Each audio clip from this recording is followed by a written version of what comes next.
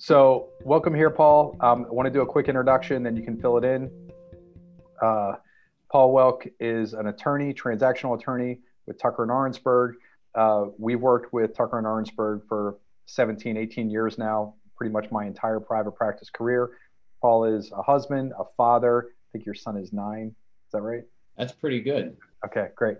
9 years old.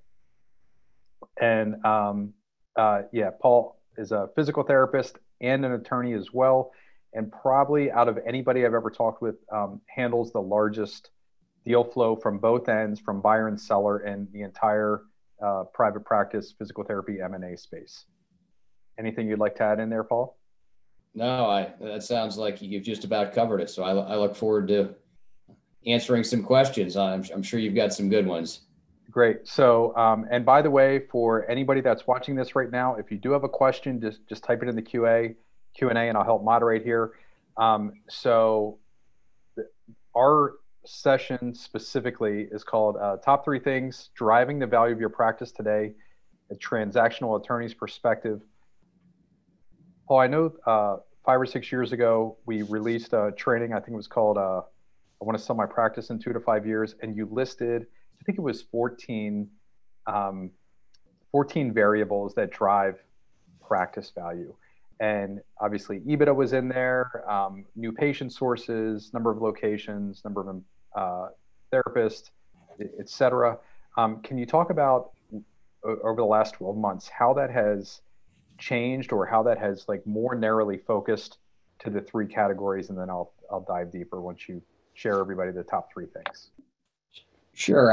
I guess, at the end of the day, it ultimately comes down to, and I caught part of Bob's discussion here, presentation just beforehand, and I think it was a good, lead into this about, driving the financial metrics of the practice and ultimately maintaining that EBITDA number. Because at the end of the day, and we'll talk about some of these factors. I mean, that still remains, again, these are all, my views from the transactional side and what I see.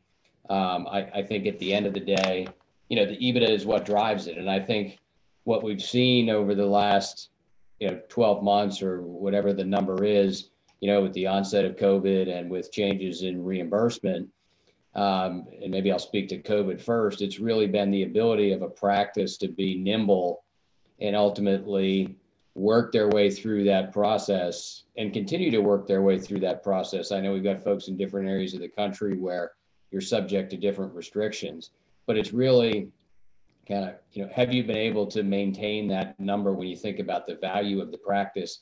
And if you haven't been able to maintain, your historical EBITDA number, or, ultimately grow it, sort of what's the rationale behind that? And we know some of the key drivers, but ultimately, can you show that you can return?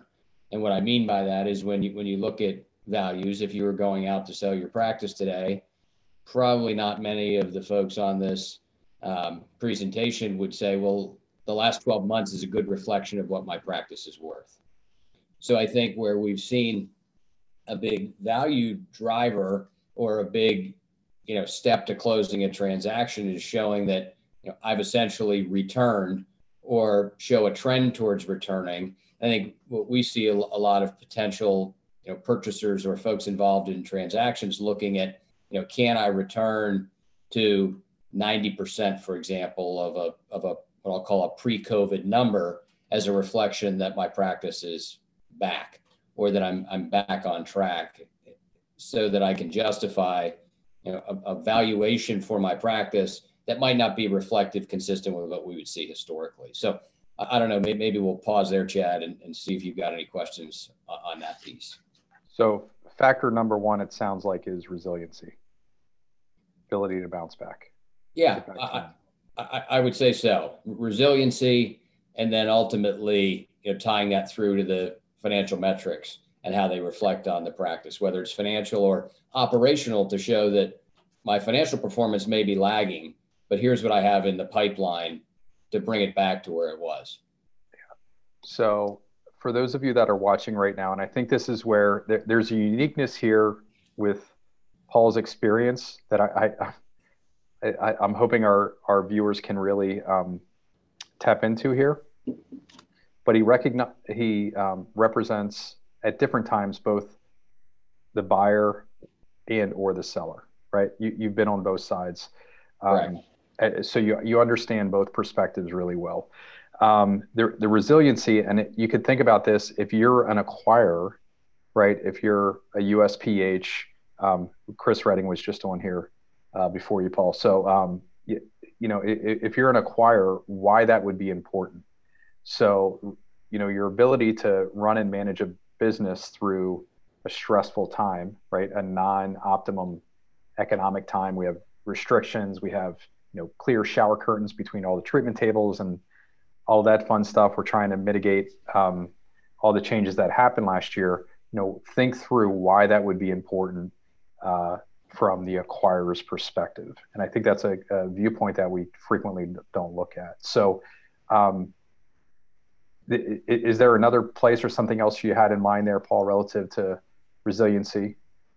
No, I think you've hit it on the head. I think the other piece tied to resiliency is sort of doing a deep dive and seeing where you can improve. I think I've talked to a number of practice owners that have said to me, boy, I would never want to go through the last year again, but it's been a great thing for my business. And they've taken the opportunity to say, for example, I always thought I was a little bit overstaffed on the administrative side, or I always knew that this physical therapist wasn't really cutting it like I hoped in my practice, or I always wanted to look at this, revisit this payer contract and see if we couldn't have a discussion with the payer and get our reimbursement up a little bit. And I think this has really forced people by necessity to do the things that they probably always knew they should have done, but now there's been a fire underneath them because they have to do it. And again, I know many of you out there are living through this, but I hear that with great frequency. Is this has caused me to do the things I should have done 12 months ago. Yeah, business autophagy, I think, is how one of my partners put it. So that's great. So I don't see any questions that are in right now on the resiliency getting back to normal. I lied. One just came in. So Pradeep, this may have been answered before. How do I find practices that want to sell in my geographic area? And what is the first step once I have a potential acquisition? I guess in terms of, depending on the size of your practice, if you are a smaller practice, I think it's somewhat knowing your market and trying to, identify colleagues that might be in that spot in their career. So for example, we have a number of practices. The typical demographic, at least historically, of a physical therapy private practice has been one owner without a succession plan. So I'm sure all of you, and there may be a lot of you on the call, but from a practical standpoint, when you're looking at identification of possible practices to join with you or acquire, we've seen, I think, an increase in approaching that one owner, nearing retirement age, who really doesn't have an exit strategy and may look to you as a fellow practitioner in the area to say, hey, maybe we can come together. You can, pay me a fair price for my practice, and I can, transition out and have an exit through you. I think it's mostly, most of you aren't in a position where you'd go out and hire a firm to say, go find me targets to acquire. So that is an option, but I think it's probably for the, most smaller private practices not there. I think it's through networking events and knowing the market. And then I think the second part of the question was, well, sort of what do I do if I get to that point? I think what the first step is usually, I kind of think of it like cups of coffee. So if Chad and I were talking and he said, hey, Paul, I'd like to buy your practice, I always think of it as, okay, I'm willing to sort of sit down and have a cup of coffee with Chad and not share too much about my business, but enough to see if it's worth that second cup of coffee. And I think if it is, that's when you get that, non-disclosure confidentiality agreement and start to share information so that you can determine what you think you'd pay for the practice, and they can figure out whether they think that's a fair deal, and you keep talking. Yeah, and just a personal share, Pradeep. I've been in this situation, not with an external acquisition, but internally, and I just relentlessly text Paul until he shows up for the second cup of coffee. That's what I would do.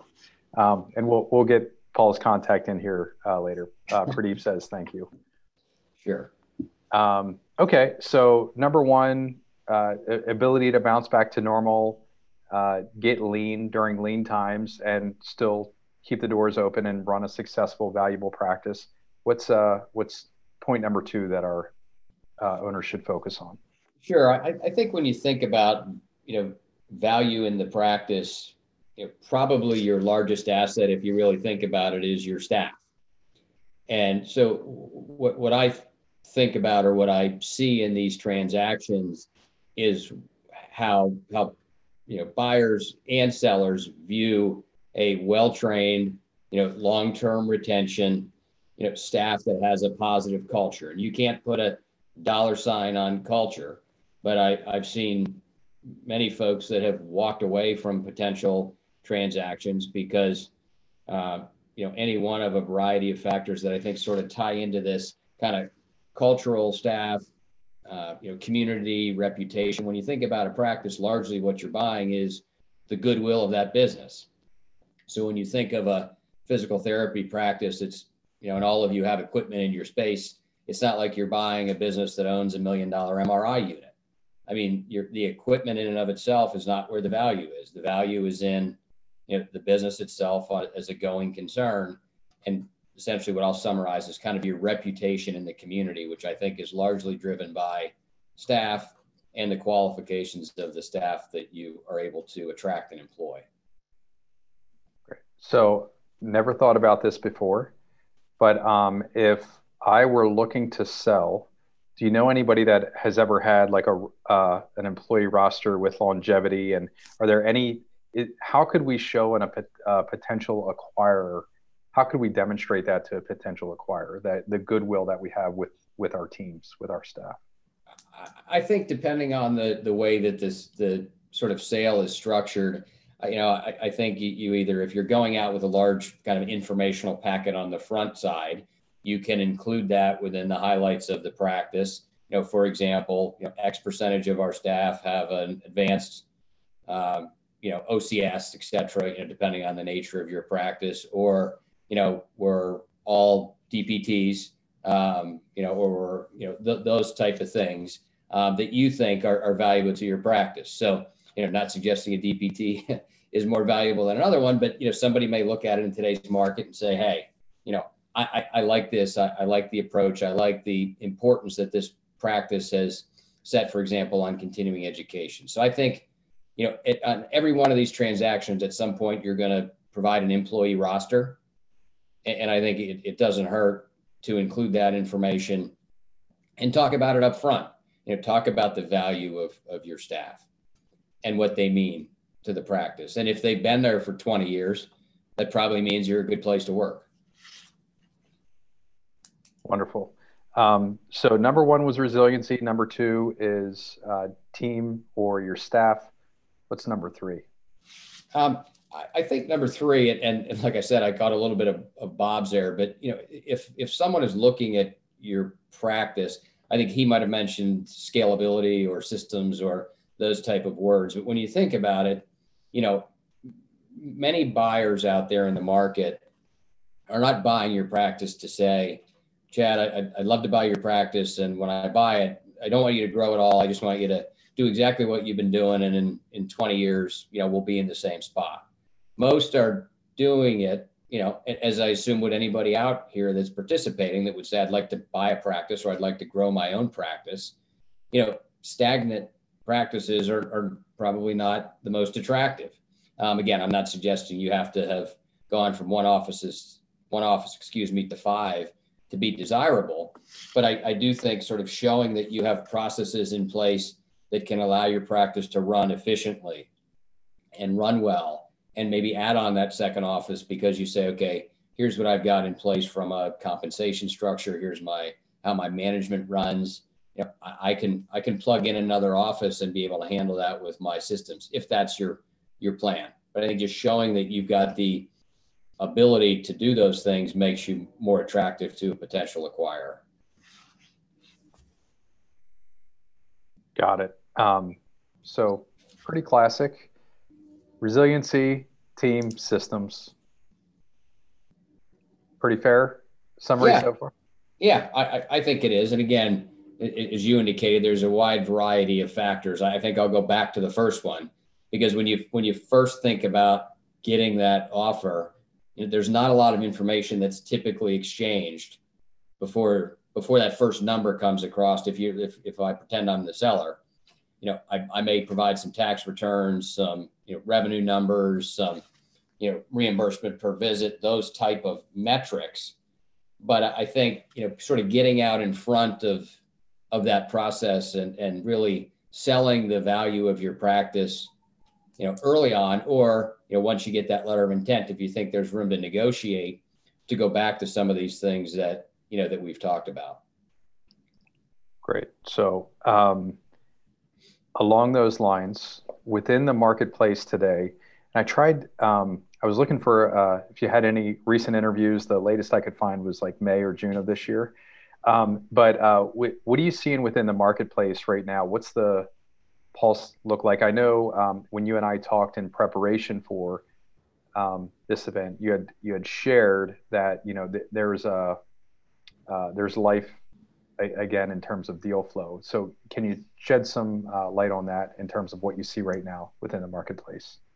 We're still seeing a large volume of transactional work that's coming through in our office, and we're still seeing healthy multiples for practices. I think the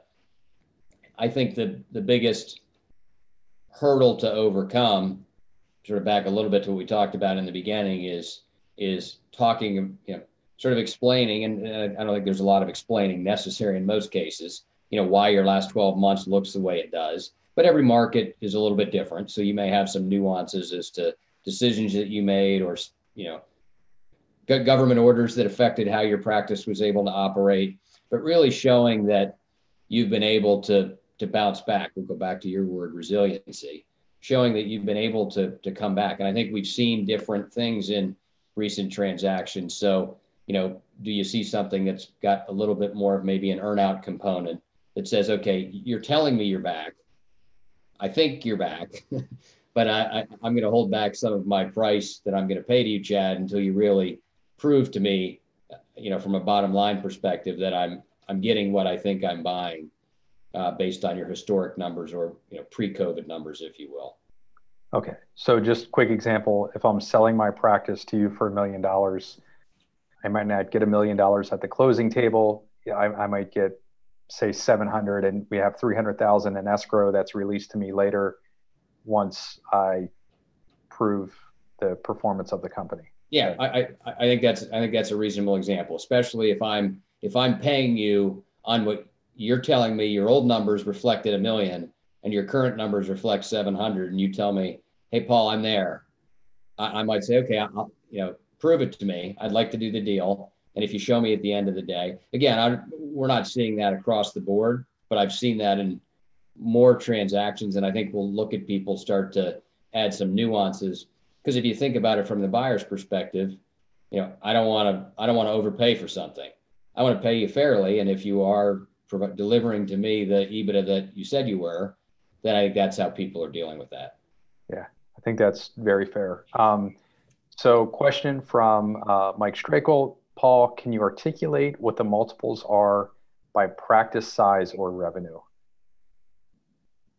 So, yeah.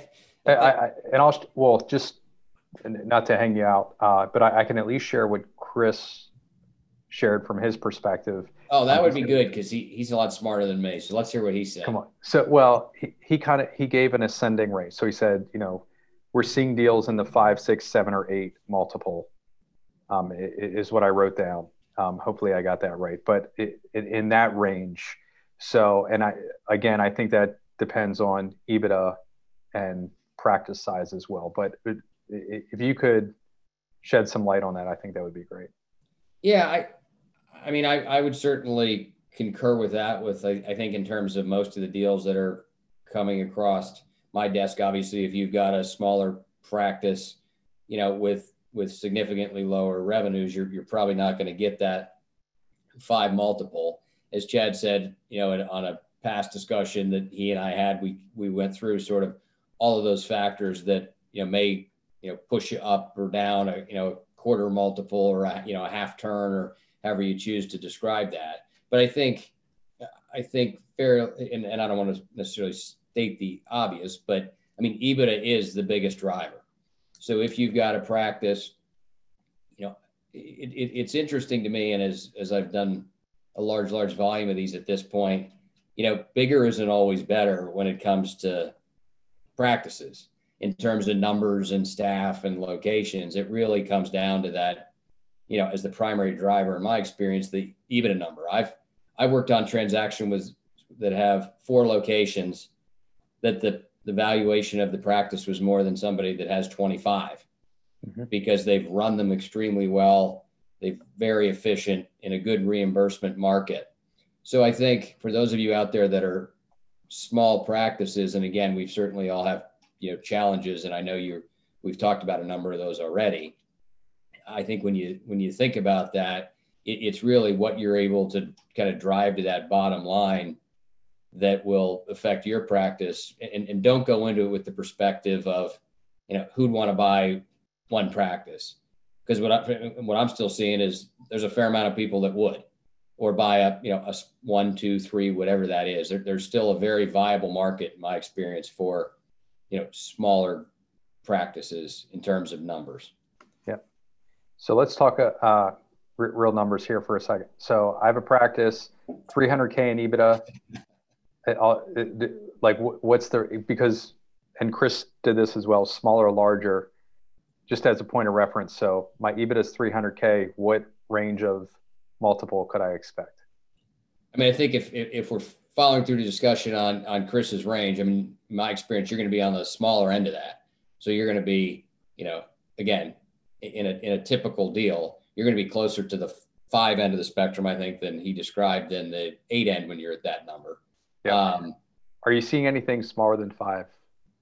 I have, but again, it's always tough. And I know people want to know what their practice is worth. It's always a little difficult to generalize. We've definitely seen smaller numbers than that. But I think if you're at 300,000, I think that puts you near the bottom of that range. Got it. So now my EBITDA, I'm magic, and we're up to 600K. I want everybody to see the direct relationship between EBITDA and multiple. Yeah. So is it the same thing? Is it now maybe? No. I mean, you're probably going to be at least kind of one, they'll call it like 1 turn. So I would think you'd go up if your original example was same practice, same location, and you're going from a 300,000 to a 600,000. I think you've got to be up at, a good multiple, if not more, in terms of valuation. Now, obviously you compress that because, at some point, even if your EBITDA is 5 million, you're not at a 25, right? So there's kind of, if you will, there's more movement there, probably from, if this makes sense, from $10 of EBITDA to $1 million or 2 million, and then you really kind of get more compressed at the top because the numbers get so large. Yeah, fair enough. And then, what would be like the EBITDA threshold for like an 8 or somebody dreamy and hyper aggressive like myself that wants a 10?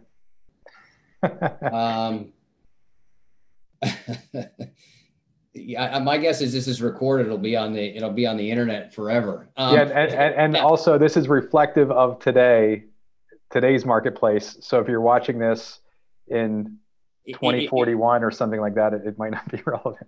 I mean, if you're looking at it for a 10 multiple, and you've forced me to give a number, which I feel like you're doing, I would say you'd be probably in maybe the 3 million-ish range of EBITDA. Very good. I mean, you've got to get a pretty big number if you think you're going to be in that range.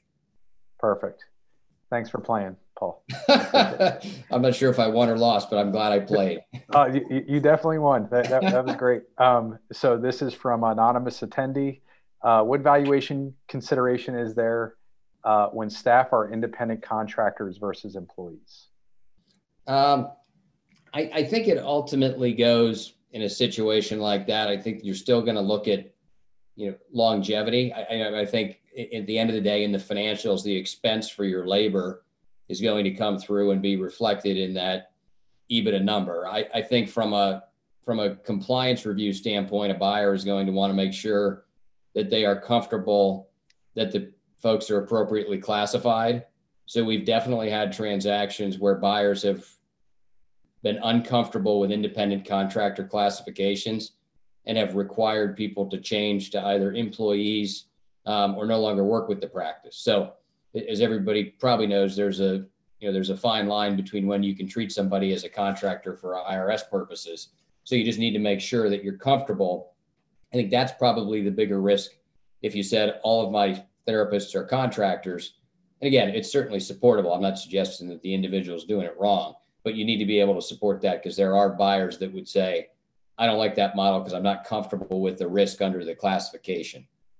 Yeah, very fair. And it seems there seems to be a thread of alignment. So from billing structure, compensation models, I think it all falls under the umbrella of culture and how we do business, that there should be some sort of alignment between the buyer and seller. Otherwise, there's going to be some money to mitigate that, right? Money and time. Right. Yep. Another follow-up question from Mike. Mike's on fire here this morning. Can you explain how most transactions are structured for the seller once you've agreed upon the price? If you've got I guess there's a couple of ways these deals could be structured. You can structure them as an asset sale. Those are fairly common, especially if you've got a buyer, for example, that's established in the market and has a tax ID and billing contracts, so they may not need your contracts. They will often come in and say, I'm going to buy the assets of your practice. So that's one option. The second option is if someone is maybe newer in the market and they don't have a lot of those relationships, they may choose to try to buy the stock or membership interests of your company so that they can step into the tax ID and better be able to bill. I'll give one caveat on a structure that is sort of a hybrid of that we're seeing more and more of. And I don't want to get too far into the weeds, but we see a number of buyers now that have a structure where they require you to basically reorganize your practice prior to the time of sale so that you keep a piece of ownership afterwards and the buyer buys a majority. So I won't get into the details of the reorganization, but I might come to you, Chad, and say, hey, I'd love to buy your practice, but you're one of the workhorses behind this. I expect you to stay around and I'd like to keep you motivated to do that. So we'll go through this reorganization and I'll ultimately end up buying 70%, but you're going to keep your 30% and help us to grow this, because in the Harrisburg market, they don't know Paul Welk from Pittsburgh, but they know Chad and he can drive the value of that. So we see that on a number of deals that we're working on. That's very common these days. Very fair. I don't see any other questions right now. The other thing that you and I talked about before, which was you're a transactional attorney, right? So I know we have owners on here that are looking to potentially buy and merge with practices in their area. And I know we have practices that are also looking to sell, and they're thinking about that and they need to get their ducks in a row. What's the best way to contact you if somebody needs your help? Sure. Either by phone or email. I don't know if you've got my contact information somewhere, Chad, that you can flip it out. But my email is pwelk@tuckerlaw.com, or my phone, my direct dial is 412-594-5536. So I'd be happy to talk to anybody about what you're contemplating. If you have something that you want to bounce off somebody, you can track me down. Yeah. And this is an unsolicited plug for Paul and his firm.